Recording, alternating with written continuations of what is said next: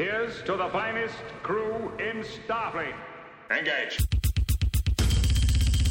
Captain Jean-Luc Picard of the USS Enterprise. Captain Jean-Luc Picard of the USS Enterprise. Welcome to The Greatest Generation, a Star Trek podcast by a couple of guys who are a little bit embarrassed to have a Star Trek podcast. I'm Ben Harrison. I'm Adam Pranica. Ben? Yes, Adam? This is an interesting episode to maybe discuss the following topic.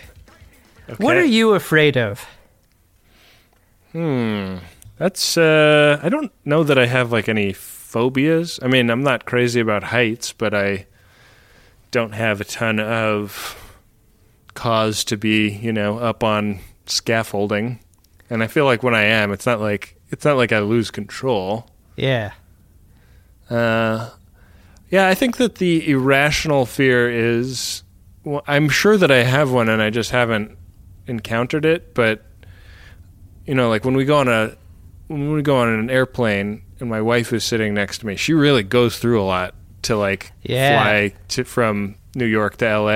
Yeah. And the 7 stages of android airline phobia. Yeah, and it took me a long time to get my head around the fact that there's nothing she can do about that, because I'm just think your way out of it. It's not a dangerous way to travel. Riding in a car is a dangerous way to travel. It's interesting to me how those things come on later. My parents have never been fearful of flying, and now it would take a miracle to get them on a plane. Really? Yeah, and I hear about this a lot. Some of these phobias set in later on in life in a strange way. That is interesting. Well, I hope that one never hits me because I really like flying, even for all of the ways that flying tries to make you hate it. I still do enjoy it. I'm sure that I'm due for loads of really life-compromising phobias since I've gotten this far with relatively few. Yeah, they're coming. They're on the next train. I mean, this is not to say, Adam, that I don't have lots of mental frailties. I sure do. It's just that, irrational fears are not among them. I'm much more I feel terrible and never want to do anything or see anyone ever again kind of guy. Yeah. So I think the reason I bring this up, Ben, is because I think we're coming at this episode a little differently than how we normally do, which is using the Marin Open to set the tone for what's to come. But I read something interesting about the writer of this episode. Brandon Braga said that this episode was one of his most personal because he hates flying. And that's where the idea came from to write Barclay as transporter phobic. And it made me think a lot about the relationship between science fiction and contemporary fear. Yeah. And how difficult it must be to write about flying, write about space flying even, from the perspective of someone who does not like it, and how that must cut creatively. Adam, did I hear you say you did a little research? Yeah, I know. The room is spinning. Yeah. I thought we had an agreement, dude. Well, the reason that I did the research was because this episode just feels like a great departure from the norm. This is going into the bottle on a character who has had quite a few bottles given to him. So maybe now is a good time to start the episode as we discuss Season 6, Episode 2, Realm of Fear. First duty of every Starfleet officer is to the truth, scientific truth, or historical truth, or personal truth. Adam, Yosemite is missing. The starship Yosemite. It's a science vessel. Was doing some science on... I feel like we've seen this star, right? Yeah, the star getting sucked into another star. Is it the same one, or is it a different one where the same thing is happening? I think it's the second one. Yeah. So they pull up and they, get out their binoculars and they look into the suck stream, and there's the Yosemite adrift, and they're like, okay, well, let's beam him out. And they're like, well, the transporter's gonna get some bad interference if we try and send it through that suck stream. Like it's got a line of sight thing, but you can't have a high wind compromising it. So I feel like we've seen a lot of these scout ships fucked up, Ben. Like bad things are always happening to them. Yeah, you don't want to get in a Miata class starship. Do you think when you graduate the academy and you get your ship assignment, you're like, fingers are crossed that you don't get a scout? Like, you'd rather go to the hood than a scout, right? At least you're going to be safe on the hood. The hood is essentially a pleasure cruise, Adam. Captain DeSoto is not putting you in any kind of stressful situations. Captain DeSoto puts you first. That's what I like about him. Yeah, he's like a bottom up guy, He's the like, hey, what do you guys teacher think? That wants to be friends with you, and the class just walks all over him. Mm-hmm. He's like, we were thinking about going to Wolf 359. Are you guys into it? No, okay, we don't have to. Or I can put in this VHS cassette of the Civil War documentary. Yay! Everyone loves movie period. Yeah, it's raining outside, so recess is canceled. But oh man, Mr. DeSoto's awesome. The Yosemite is not so lucky. Their captain took them too close to the suck stream, and Riker suggests maybe taking a Previa out there, and they're like, same risk for the Previa as there is for this starship. So the idea is tossed out by one Reginald Barclay. Commander, if we bridged our transporter system with theirs, we might be able to cut through the ionic field. And Geordi's like, awesome, buddy, you just volunteered to be the first one over.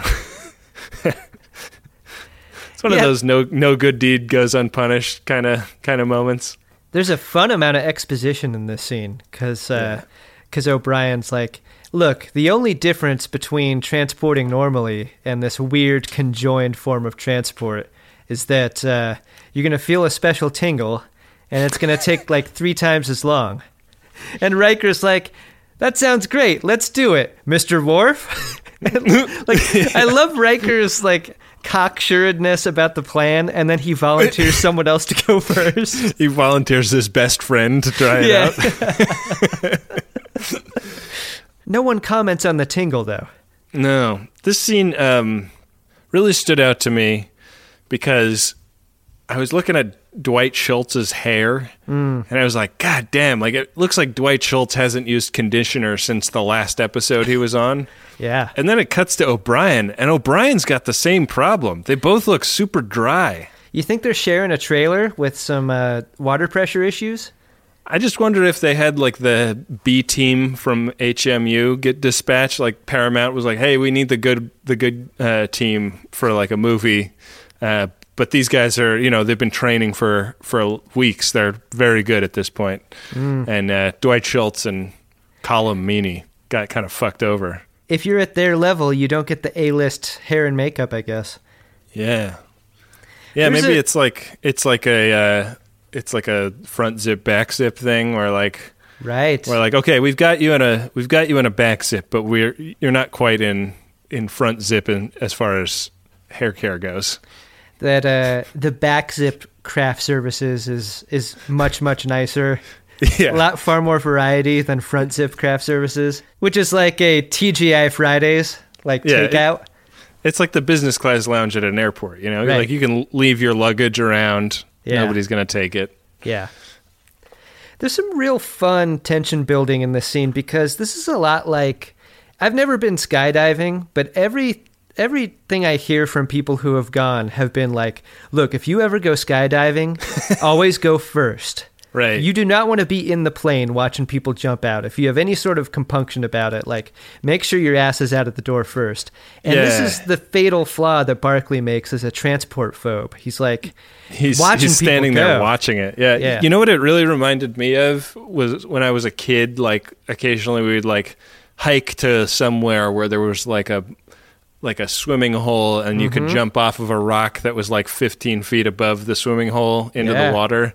And, like, if I didn't go first, watching other people do it did not reassure me that it was okay to do. It made it more and more scary every single time. Yeah. And they go for some fun close-ups on Schultz. He is like dripping sweat. He is sweating bullets. And by the time he gets up on the pad, he's a hot mess. Was there any indication that Barclay was a transporter phobe up until this moment? This is a new character trait, right? I think so. Yeah, I mean, he's always been a little tweaky, but that's just general. Pulaski was always a transporter phobe, right? Yeah, but she's old. You can understand, like, she hasn't met very many of them. I guess they probably dusted him off because they were like, we cannot sell this for any of the main characters. Yeah. This is sort of like applying to be in the Coast Guard and hating to swim. I don't know how you graduate Starfleet Academy and have this sort of an issue with a transporter.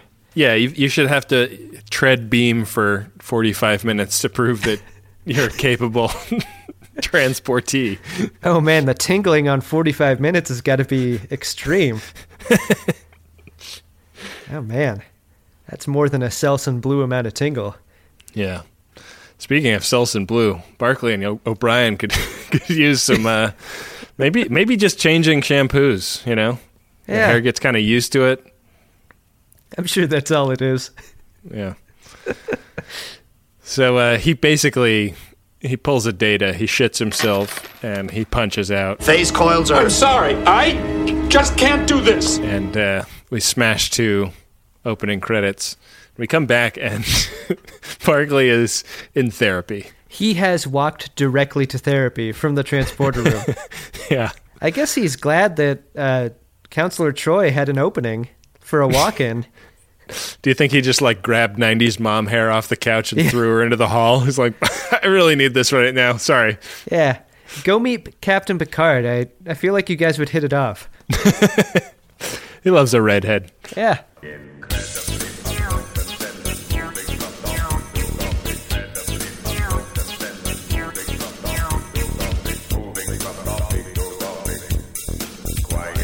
I think we get a set redress for this, for Counselor Troy's office, too. Yeah, this is same couch, a lot of the same furniture, but a different room and differently oriented, I think.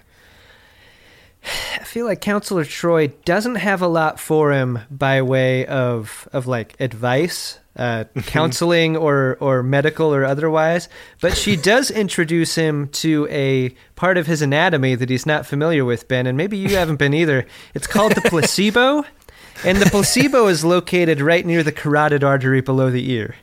Mm-hmm. And if you just tap on the placebo, you can make yourself feel a lot better during stressful situations. Yes, it's a Betazoid method. It's the homeopath's answer to cognitive behavioral therapy, Adam. It's like, hey, you've got a thing that really works. Let's do something that's the opposite of that and hope that your hoping it works is enough. Oh, boy. Ben, do you hear that in the distance?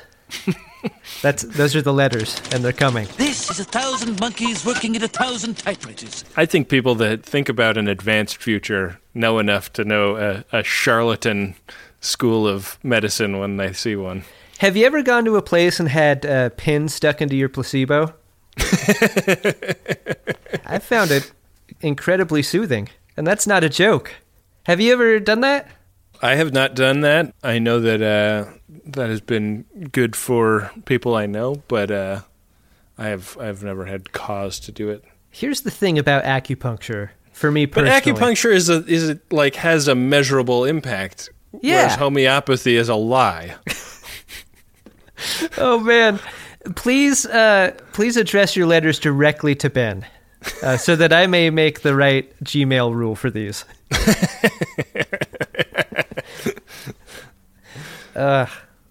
Okay. You're handling this, Ben. So Barclay starts tapping on his placebo, and he's like, this is working great. I actually feel a lot better. And he he walks back. He walks out of the counselor's office like raring to go, feeling great, ready to rejoin the mission. Rock hard to fuck the transporter. Yeah. This is an episode where you get a lot of different perspectives of the transporter itself, both in terms of the person being transported, but also shot compositionally. Like, I don't remember ever seeing inside out of the transporter pad. Yeah, no, it's pretty fun to get like not just the POV of somebody being transported, but just seeing what somebody being transported would see before the beam is even engaged. Yeah, and that's cool. neat. It's cooler than I would have expected. Just changing the look of it. What a shame that they haven't used these sets in that way up till now. Like, it's the same set. Yeah, I mean, you got to knock out that wall behind the transporter, or you're faking it. Like, there's just not a lot of room up there on the pad. Yeah, it must be it. They don't want to deploy their tripod on that nice shiny surface. Yeah, it's true. It's full of isolinear chips, as we'll see later. So Reg shows up on the bridge of this other ship, and there's not a lot of people around, and everything's blinking. They find one guy that's covered in some bolognese sauce, and so they're going to take him back. But, like, a lot of the crew is missing, right? I could have used a verbal check of, like, what's the crew complement of a scout ship like this? Because I had a hard time wrapping my mind around how many were missing, how many were dead, how many are typically on board these ships. It seemed like at no point was there more than a couple of dozen. Does that sound accurate? Yeah, I don't know. I mean, it's definitely never clarified as far as I know. I am unwilling to do that level of research, though. And you can send those letters to me. Oh, jeez. Well, I guess they've got some concerns that maybe there's some foul play afoot. Like, there's some Ferengis complaining about a Cardassian attack in the neighborhood, and so, you know, like, they don't really know what happened to this ship. They don't know what happened to everybody, and they're like, oh, maybe, like, the Cardassians did it. I think Picard's on the FaceTime with a nice old lady admiral. They got no short supply of admirals in Starfleet, and every admiral has a different costume. Maybe that's sort of admiral's prerogative. When you get up to that level, you get to pick it out yourself. Like George Patton getting to make up his own uniforms. Yeah. That's great, right? You know what we never get out of the admirals? We get all the bureaucracy that comes with an admiral, but we never get the admiral who's grizzled because he's been through the shit. Yeah. The admiral with the glass eye who's like, look, I've been in Cardassian space, and I got to tell you, Picard, watch your fucking back. Like, that would be really cool. But instead we get, like, very matronly, very sober instructions from basically every admiral we've seen. It would be good if there were, like, this is the flagship. It would be really nice if, like, on the flag, like, what if Picard had, like, a superior who was around a bunch? Yeah. A regular? Like, what's his name on Charlie's Angels? Bosley? Like Fred Thompson in Hunt for Red October when he gets the carrier group in the fucking North Atlantic, you know? Like what if Picard had to, like, defer to the wisdom of another character a lot, like, because that captain, like, was definitely trying to be a captain, and then Fred Thompson's like cut the boy some slack, Charlie. You know, I'm just, all I'm saying, Adam, is please write Fred Thompson's character from Red October into Star Trek: The Next Generation. I just sat back wordlessly on that thread, just hoping and praying that I would hear a Fred Thompson impression. And I got it. Thank you. Here's the thing about Fred Thompson. Like, I can't think of another example of a more fun character actor combined with a worse politician. I know. Like, it's incredible. He's so likable. He's so likable. And he plays basically the same character in Days of Thunder. Yeah. Like, I'm almost positive Days of Thunder is canonical Red October.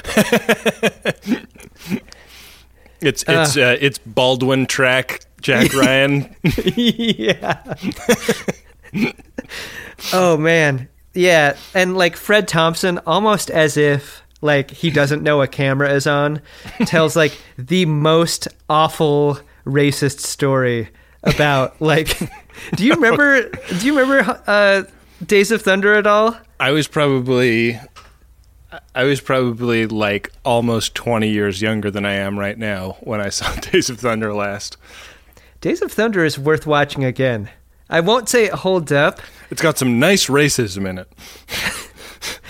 The racism isn't the part that's funny. That part is shocking. But like Fred Thompson. Do you think Fred Thompson showed up on set and was like, "I'd like to make some changes to my character and the dialogue he says"? He's like, he thinks he's waiting for the scene that he's actually shooting. Like that's the headcanon that I have. Jesus. Like, why don't you sit down here, Mr. Thompson, and we'll get you prepped. I'm done? I always think about Jesse Ventura and Arnold Schwarzenegger at like the craft services table on Predator. Like, did they ever get into politics? God, I would love.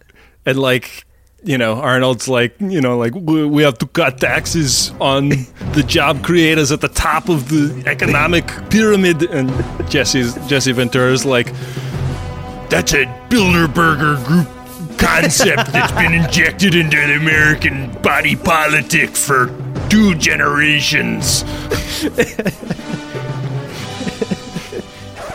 I mean, as long as we're here injecting more and more C+, C- impressions into the cast, Adam. Give me all the impressions, Ben.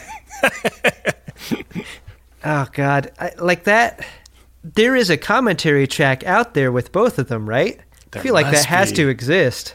Ooh, yeah. They must have got him in a sound booth at some point. And this was probably post-Ventura governorship and pre-governorship. Maybe they got in that sound booth and Ventura sort of inspired the gubernatorial run. You've got the X Factor. You've got the policy platform. There's nothing stopping you. Yeah, but I have so much to learn. I think learn is my favorite word to say as Schwarzenegger. Yeah. There's like 4 syllables in that word. I was with a friend and we were in San Diego doing something at Comic-Con, and we drove past a billboard advertising an exhibit called Koalifornia. And my favorite thing to do as Schwarzenegger ever since has been to talk about Koalifornia, my favorite koala exhibit at the San Diego Zoo. Adam, we have a pretty interesting episode to talk about today. Let's get back to it. I feel like this is the furthest off-road we've gone off of an episode. like we're almost at a half gas tank. We really should turn back to the road. How do we even get back to the episode at this point? I don't know. We're like it's starting to get dark out here, Ben. It's like Gattaca. We've swam out and not saved anything for the swim back. I ate my last granola bar hours ago. There's no more water left. This is going to turn into a Donner Party thing. I don't have any cell signal, do you? No, I have AT&T though, so I never really do. Zing. Hot take. Make it so. Make it so. Make it so. Make it so. There's some fun like Star Trek CSI going on over on the other ship. Like there's like a spot in the other ship's transporter that's got like an explosion mark, and Worf is like, Blast analysis indicates the explosion originated here. Yeah, their transporter room looks like a pizza oven. yeah. Yeah. Doesn't look good. Soot. Yeah, they need to run the oven clean mode on their transporter. It's how you get that delicious char on the bottom, though. Oh yeah, that's seasoning, ultimately. And that's the mystery, right? They got a bunch of crispy bodies over there. They got a charred up transporter. Beverly beams over the crispy guy into 6 Bay, starts performing some tests on him, and he starts displaying some weird shit. Like parts of him wake up and then go back to sleep totally separately. Like she'll get brain readings off of him and then they'll go away, and then he'll start breathing and then he'll stop. And then his heart will start beating, and then it'll stop. Like, none of these systems are combined with any other system, so it's not like he's alive again, but it's real spooky. Patty Yasutake is in this scene as Nurse Ogawa, and it's a big moment for her, Adam.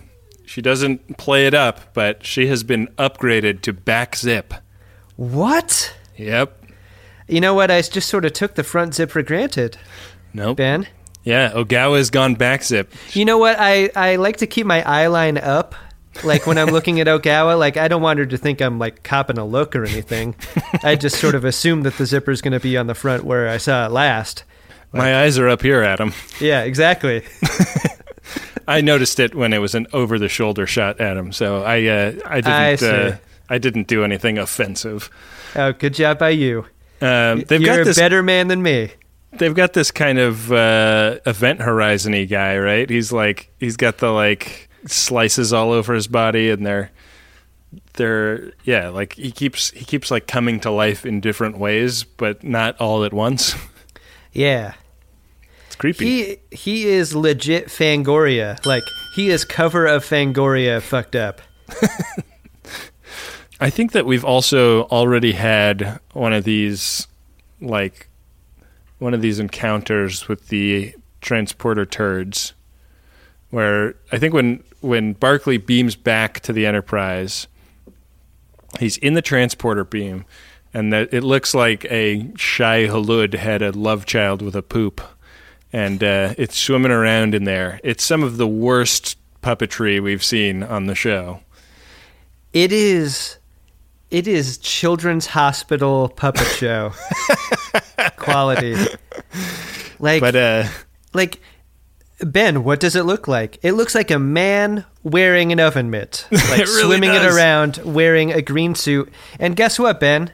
Like doing more research for this episode, it's a man wearing an oven mitt and a green suit that did this effect. Yeah, this is very uncharacteristically hokey for the show. Like, I think that they get the effects right so much of the time. The only explanation is that they couldn't unwind the comp for the remastered version is the only explanation that this remains, because it shouldn't be there. Yeah, it's really rough. And you ever make that slug in the lunchroom with the wrapper of a drinking straw and you like drop drops of water on it? That's what this thing looks like. Yeah, it kind of has that look to it. Well, this but thing also bites. Shit. This thing bites Barclay on the arm, and like for the rest of the episode, like every so often he'll pull his sleeve back, and his arm looks all transportery. He gets into a little chaotic bro here because, like, what are you supposed to do when something weird happens to you, Ben? If you see something, say something. Yeah, take it to the doctor. Take it to the counselor, which he's already established he's willing to do in this episode. Yeah, but it's his shame that prevents him from doing this. He's afraid that if he reports it, he's going to come off as one of those transporter room crazies that that they used to have in the Federation 50 years ago. Or in season 2. Right. I love it. Barclay's like, he talks to Geordi. He's like, so has anything weird ever happened to you in a transporter? Geordi's like, no, not really. It's gone great for me every time. As if we're meant to forget that he and Ro basically died 4 episodes ago in a transporter accident. Yeah, that's a good point, Adam. I didn't even Why think are you about lying that. to make him feel better, Geordi? Yeah. He's supposed to be your friend. You should have enough respect for him to be truthful about this. Yeah. My love is a fever, longing till for that which longer nurseth the disease. You'll have to go again. He's trying to chill himself out, but he makes the classic mistake of going on WebMD. Computer, access Starfleet medical database. He does all of the pitfalls my wife falls into whenever like I have a health thing. She like diagnoses my cancer. You are not supposed to type in black spot on arm. Or what he does is like he types in sparkles on forearm and he gets like the most awful pictures read to him by the computer. Yeah. I think that like eventually we get to a point where Barclay, he's going to get like cleansed in the transporter beam. Is that the idea? Or no, he goes and gets O'Brien and he's like, "Hey, you and me have terrible hair in this episode, right?" And O'Brien's like, right. And he's like, "All right, I need your help. I need you to like put me in the transporter beam for a little while so I can take a look around, see if I'm going crazy." And O'Brien's like, "Well, listen, like I don't get your transporter phobia, but I'm totally terrified of spiders, so I get it. On that level, I'm going to help you out, bro. I'm going to do you like from one guy with terrible hair to another, I'm going to do you a solid." And it's such a weird concept. Like I'm gonna put you in the beam and leave you there. Yeah. Until you see some stuff. Yeah, let you tread beam for a little while. Like O'Brien's form of commiseration is such a weird choice. Like, I'm afraid of stuff too, like spiders. You can tell they aren't very good friends because the direction that O'Brien would go with a closer friend is more like, I'm locked in a loveless marriage and I can't seem to find my way out of it. It's sort of like being covered with invisible monsters. So Barclay goes in the beam and I guess he confirms that he's seeing shit. Is that it? Yeah. So he comes out and he's like, I want you to wake the senior staff. He has a really nice urgent to commercial, doesn't he? He really does. Yeah, we very rarely get Barclay eyes. But he's got him. He's got the eyes for it. We don't get the scene where someone's got to wake up the captain because of Barclay's weird theory, and that go-between has got to be real uncomfortable. Yeah. Is that Riker? Is like Barclay is a lieutenant and O'Brien is an enlisted guy at this point. And Barclay goes, "Wake up the senior staff," and O'Brien's like, "Okay." Yeah. Shouldn't that order, shouldn't that go up, not down? I was really surprised that Picard attended this meeting. I really feel like he could have totally credibly been like, "Just catch me up later." Barclay? Like, there's no way this is legit. Not going. Yeah. Wait, this is the same guy who plugged himself into the computer that one time and almost killed all of us? Yeah, I think I'll wait until after brunch. See if this is an opportunity to get rid of him, Will. So yeah, it comes out that Barclay is like infected with space bugs. He's got like they're like microscopic thingies from the suck stream that are in his system because of the transporter beam, and like they confirm it by like blowing up some suck stream matter in the engineering, like in a controlled demo in the engineering room, and they're like, the only way to get it off is by sending you through the transporter beam like for a while. And, that was a real fun Mythbusters bit that they did in engineering. That was yeah, great. It was. Yeah. Jamie and Adam are theorizing that suck stream matter will explode if exposed to resonant frequencies. We've beamed some of this matter into a bank teller's tube chute container. Barclay, check the containment field. That was awesome! You just can't put much stuff into that tube. Yeah. Before it blows up. Is that tube only still alive at Home Depot? I feel like that's how they take a check at Home Depot, but that's the only place that still uses it, right? My bank has the tube. Do they? Yeah. Oh, man, I knew I wanted to live in Seattle. And, like, for years and years and years, I've always deposited in the ATM until there was a line at the ATM and the tube was open, and I was like, I don't think I've ever used this tube before. Let's try it. And Gotta now I'm use that tube. exclusively tube. I am tube every time now. It gives you a fun, like, walkie-talkie interaction. Cool. With the teller. You get to Yeah. push a button and shoot a thing. And anytime you're banking, if you can shoot a thing at the same time, I think that's fun. That's great. Yeah.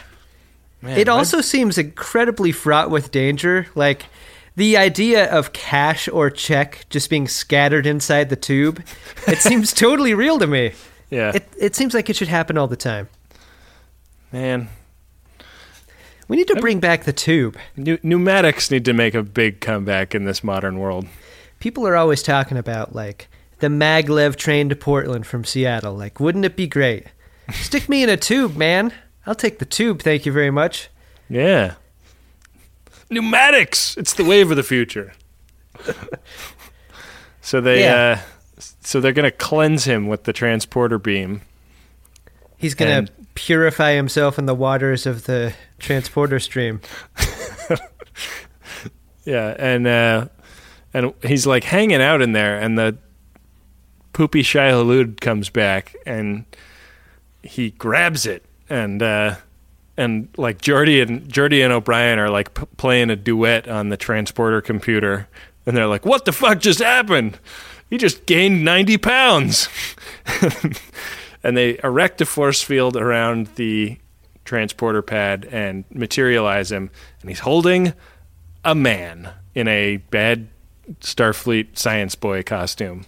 And it turns out that that the poopies floating around in the matter stream are in fact crew members from the USS Yosemite, and Barclay explains very briefly to Worf and his Dustbuster Club, like, go into the matter stream, grab one of the poops, and you'll come back, and it'll be a person. The poopies, they're made of people. They're people. Like, literally the last words that O'Brien says to Barclay are, "Try not to move around much in there. Not sure we'll be able to bring you back if you do." And he full on, like, jumps in the pad, like, wraps his arms around this wet gray sleeping bag and brings it back with him. Yeah. And then That's Worf smart. and the Dustbuster Club do the same. Yeah. It is a lot of trust there. It's an error-free, life-saving attempt. Yeah.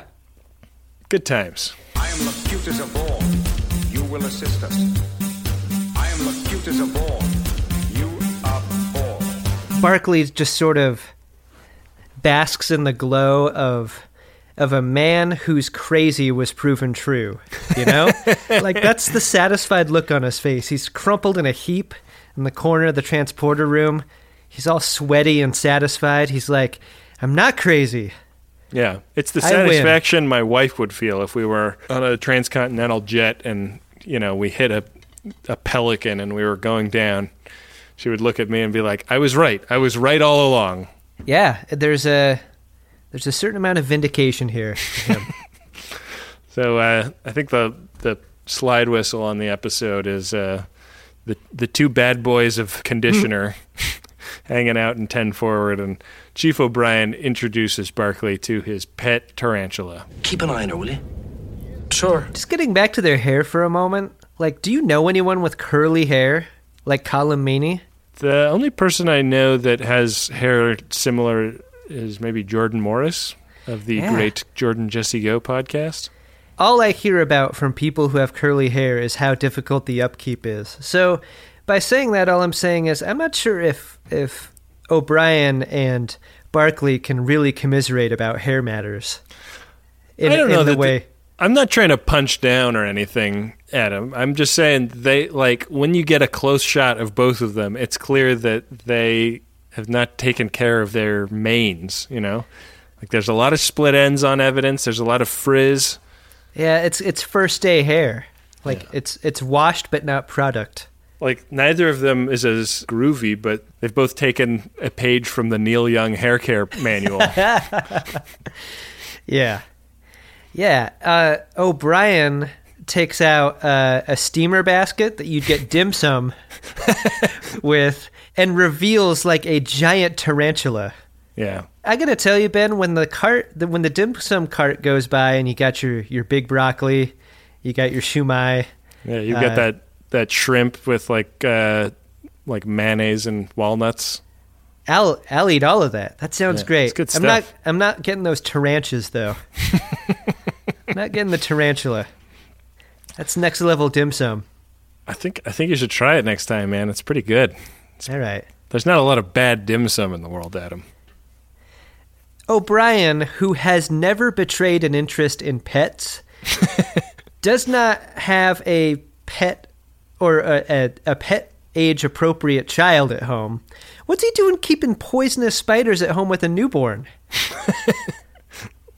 He's looking for a way out, Adam. Yeah, he really hates his family, huh? He fucking hates it.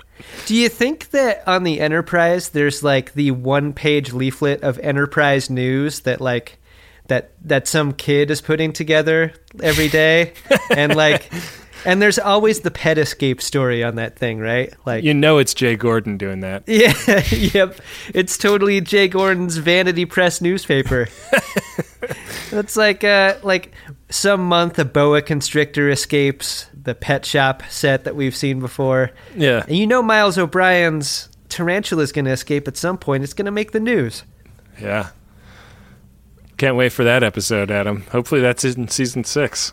Yeah. Really got a lot of ground to cover, don't we? We sure do. Did you like this episode, Adam? Yeah, I think I did. I mean, how many bottles is Barclay going to get? 99?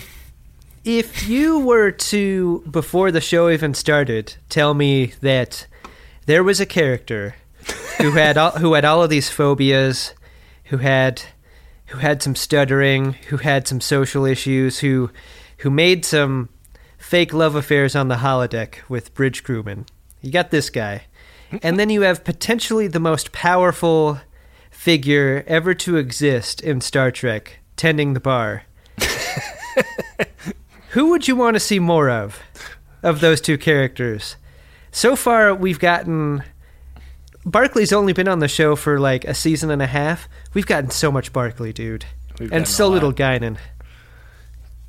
Make Guinan great again, Adam. Can I just scrape some of the Barclay into the Guinan column? Give me some of that. Give it to me. Yeah, I mean, I like the episode, but chill out with the Barclay. Knock it off with all that Barclay. I think we're good on Barclay for a while. Yeah. Save it till the end of Voyager. What about you? I did like this episode. I thought that maybe it like slipped into the transparent a couple of times when it was like very obviously about air travel. Yeah. But, it's... I thought for sure, speaking of that O'Brien would be like, yeah, when I first started transporting, I would just get bombed. I'd get bombed in the lounge, and then it makes transporting a breeze. But they weren't willing to make the comparison quite that equivalent. Yeah, yeah. You have 3 or 4 Bloody Marys. Transporting doesn't feel like anything at all. Yeah, George's like, I do it like a Xanax and a half and a double at the airport lounge before I get on the transporter pad. You just sleep most of the way through. It's great. Yeah. Be there in no time. Have you tried melatonin? Yeah, that's fun. That was a strike through on the script. Yeah. That was in the white copy, but not the blue copy. Do you see any messages coming in on the P1 transponder? The P1 transponder is pregnant with messages, Adam. Let's let it give some sweet birth. Let's boil up some water and get some tear get up some scissors. blankets. Yeah. Boy, you and I just went very different directions there. Yes, blankets are a better idea than scissors. Priority 1 message from Starfleet coming in on secured channel. Need a supplemental income. Supplemental income? Supplemental. Yeah, it's extra. The interest alone could be enough to buy this ship. Adam, we have a couple of messages here. The first one is a personal message from Boo Boo, your macaroni salad and husband. It's to Yogi, my potato salad and husband. Husband, happy 54th birthday. early or belated, depending on when this airs. I look forward to celebrating, or maybe we already have, damn chronoton particles. Yeah.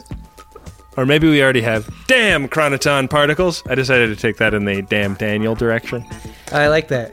I can't tell you how happy I am we found each other, even though I had to drive around the coffee shop 3 times to find you in the one-horse town of Staten. Hashtag, you're going to want to use a flanged base. Nice. Did that read as flanged or flared? Flanged. I like. Okay. They sound like experts. Yeah.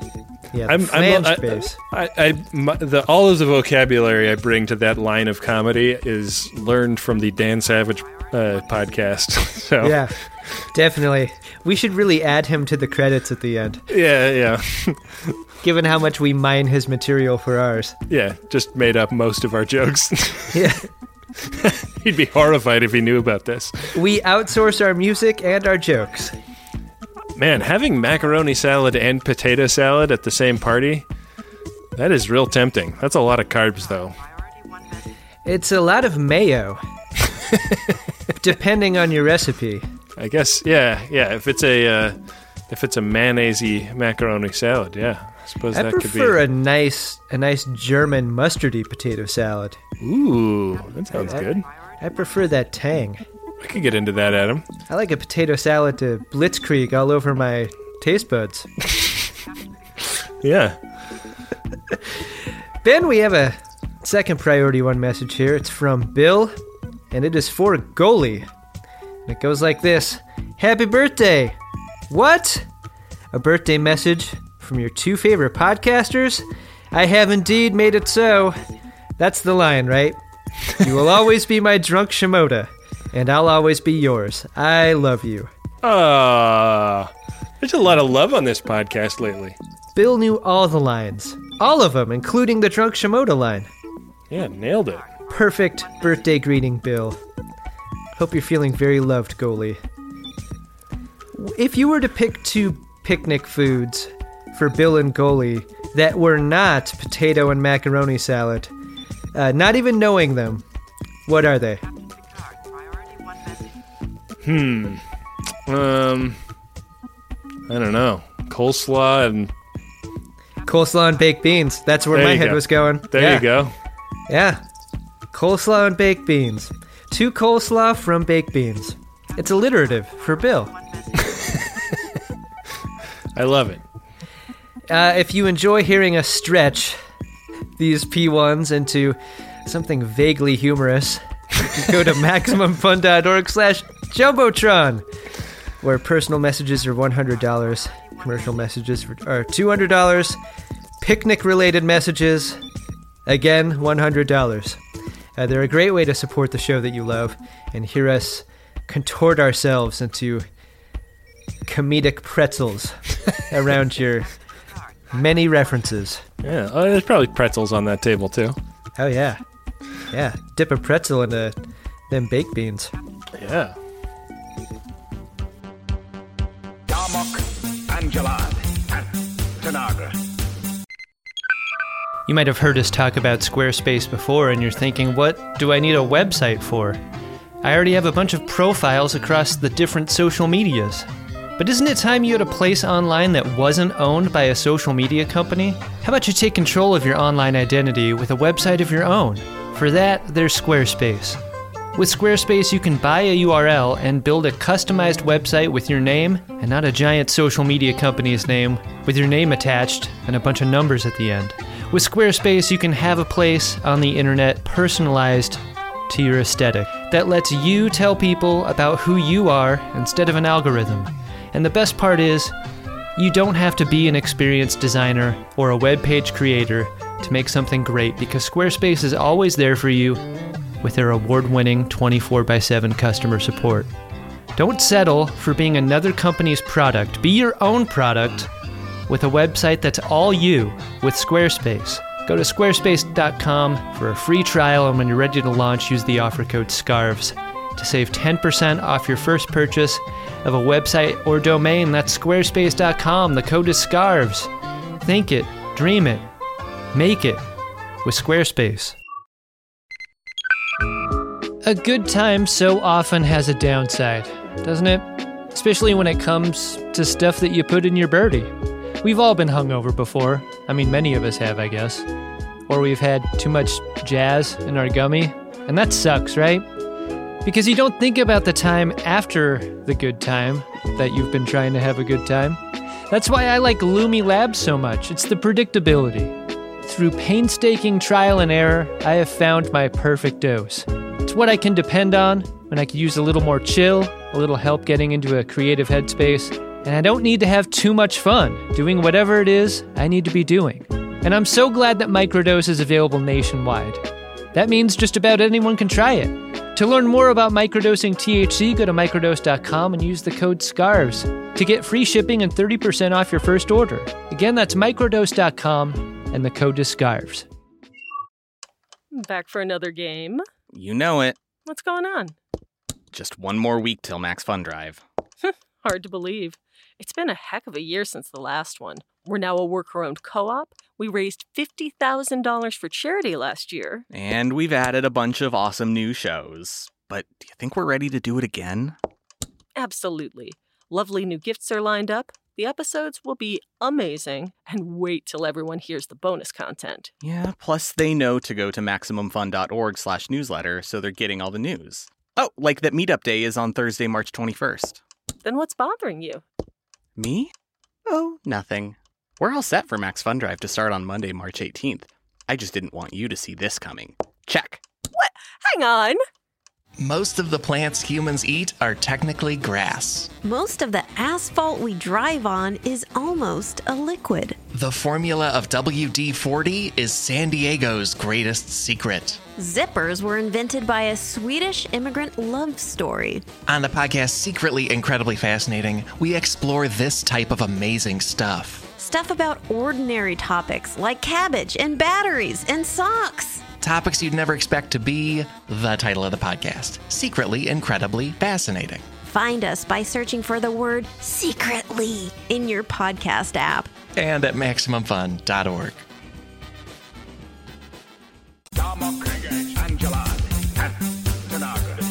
Hey, Ben. What's that, Adam? Did you find yourself a drunk Shimoda? Drunk Shimoda! Oh boy, I laughed really hard at a line that Worf had. I think it's when Barclay gets the whole band together to discuss what he's been seeing in the transporter beam.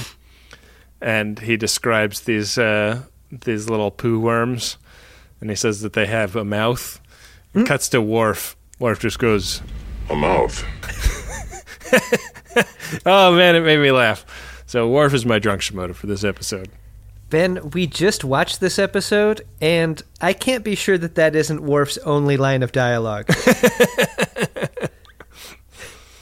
Like, I can just see Michael Dorn flipping forward and backwards in his script. Yeah. Only one highlighted line. Yeah. Oh, jeez. You mean I have to put on my uniform for this? Mm-hmm. Gotta sit in that loaf chair for 4 hours. Oh, that's brutal. That is not a good payoff. For me, my Shimoda is O'Brien, and it's less specific and more general with him. Like, they sort of give him some interesting stuff to do. They wake him up and trot him into the transporter room to interact with Barclay. I feel like that's a fun bit of acting for Colum to do. Like, act like you're really put out with Barclay and tired. Yeah. And then there's the scene where he just sort of fucks with him on the spiders, like sort of trying to commiserate with him, get on the same level as far as the phobias go, like trying to become equals in some way that Barclay is just not having. Like, and also, I feel like Barclay doesn't do a good job recognizing the effort, you know? Yeah. Barclay's not good at making friends. I feel like O'Brien's really trying. And he's trying in a fun way, and that's why I'm giving him my Shimoda. Nicely done, Colum. Yeah. He's got a back zip, doesn't he? Oh, yeah, he's had a back zip. Has it been from the start? Well, I mean, they changed the whole thing. Once people were doling out back zips, was he in the first wave of back zips? I think he was a first waver. I think so too. I think that's got to feel good. Early adopter of the back zip. You got to feel good when they're like they got the box open and they're handing them out and the box is getting lower and lower and Colin Meaney is like saying everybody's last name. Dorn, Frakes. Yeah, I mean McFadden. Yeah, you hear a McFadden, you got to think Meaney's coming. Yeah. What a relief. Yeah. That's a great day. There were probably some times in seasons 4 and 5 where he was like, well, at least I got that back zip going for me, because... The back zip resale has got to be far better than the front zip, I bet. Yeah. Totally. What do we have coming up on the next episode, Ben? The next episode is Season 6, Episode 3, Man of the People. Troy is drastically transformed when a visiting ambassador secretly uses her to achieve his aims. Do you remember this episode, Adam? Is this the one where Troy turns into a fish? Is this the Fish Troy episode? It's either that or the Elvira Troy episode. Oh, do we get Deep Voice Troy? This might be Deep Voice Troy. Oh, goody. I'm excited for this one then. I like me some Deep Voice Troy. Yeah. Do you think she's kept the tan? She was also looking very tan this episode. She sure was, yeah. I don't know. This is a character development for her. If I just got back from a vacation as an actor and I am now tan on the show, I think you're... You got to write a line in to explain it away. Well, not only that, but like it's just part of my job to be tan, you guys. So I'm gonna go out to the trailer, get some sun while you guys run this scene. You can go ahead and do it without me. Do my pickups later. Yeah. When it's night. Yeah, there's sort of a lot going on here with her. Yep. She goes through a lot this season. She gets tan. She changes uniforms. Yeah. Good times. This is a big one. I'm not vetoing this episode, Ben. Are you? No way. All right. Got to see it. All right. Well, that's the next one. We should thank Dark Materia for our theme music and Adam Ragusia for our other music. Dan Savage for our jokes. Yeah. Let's see. We should thank everybody that chose not to complain about my homeopathy jokes. I don't think there are many of those, Ben. I appreciate it, though. The ones that decided not to take to their keyboards. Yeah. Because they believe in fake science. Oh, God. I'm not going to check our email for a while. Guys, if you write in with something sincere and not homeopathy related, give it some time. I'll get to those eventually. Well, you should people love to talk to us about all of this stuff on the Greatest Gen hashtag, the Facebook group, the Reddit sub, the Maximum Fun Reddit sub, all great places that everybody loves hanging out, and we hang out there too. Try and stay in the mix as much as possible. So yeah. We love to see you guys on there. If you want to support the show, go to MaximumFun.org/donate. And with that, we will be back at you next time with another great episode of Star Trek The Next Generation and an episode of The Greatest Generation that may or may not be a fish.